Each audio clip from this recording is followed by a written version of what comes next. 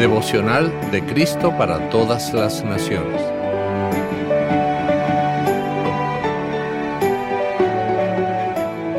...29 de mayo... Plenitud de gozo. Escrito por la diaconisa Noemí Guerra. El texto para hoy lo encontramos en el Salmo 16, versículos 7 al 11, donde dice: Bendeciré a Jehová, que me aconseja.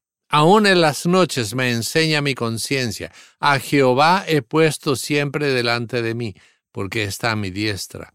No seré conmovido. Se alegró por tanto mi corazón y se gozó mi alma. Mi carne también reposará confiadamente, porque no dejarás mi alma en el Seol, ni permitirás que tu santo vea corrupción. Me mostrarás la senda de la vida. En tu presencia hay plenitud de gozo, delicias a tu diestra para siempre. En el Señor, nuestro Dios, hay gozo y alegría y una paz que no podemos medir ni comprender. Es que el Señor es omnipresente. No importa lo que nos sucede ni dónde estamos, su presencia nos acompaña. Calma nuestro dolor, nos imparte paz y nuestro ser se llena de un gozo pleno que no podemos comprender. Recuerdo el día en el que mi papá nos anunció que nos mudaríamos a otro país. Yo era adolescente. El Señor le llamaba a servirle. Yo podía comprender la importancia del llamado y confiaba plenamente en el juicio de mi padre. Sin embargo, algo se rompió en mi corazón. Dejaba mucho en Panamá. Allí quedarían los recuerdos de mi niñez, mis amigos, mi familia, mi carrera universitaria recién empezada, el amor de mi vida. Muchas memorias se agolpaban en mi mente. Quizá podría quedarme.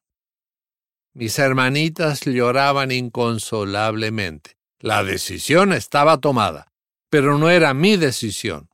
En medio de esa vorágine de pensamientos y emociones, oré al Señor y pude entender que su presencia iría conmigo. Él bendeciría mi caminar, mi futuro, mi vida estaba en sus manos. Nada había cambiado. La decisión de venir como misioneros a los Estados Unidos seguía en pie.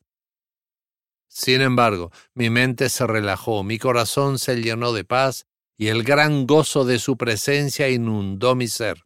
Y hoy, 23 años después, puedo ver la mano de Dios, su presencia y plenitud de gozo inundando mi vida. Oremos. Te doy gracias, Señor, porque encuentro gozo en tu presencia. Si mi dolor opaca mi alegría, cuando me acerco a ti, inundas mi ser con tu presencia abrasadora y consuelas mi alma. Amén. Para reflexionar. ¿Dónde buscas refugio cuando estás abatido? Recuerda de pedirle al Señor que vaya contigo a donde tú vas.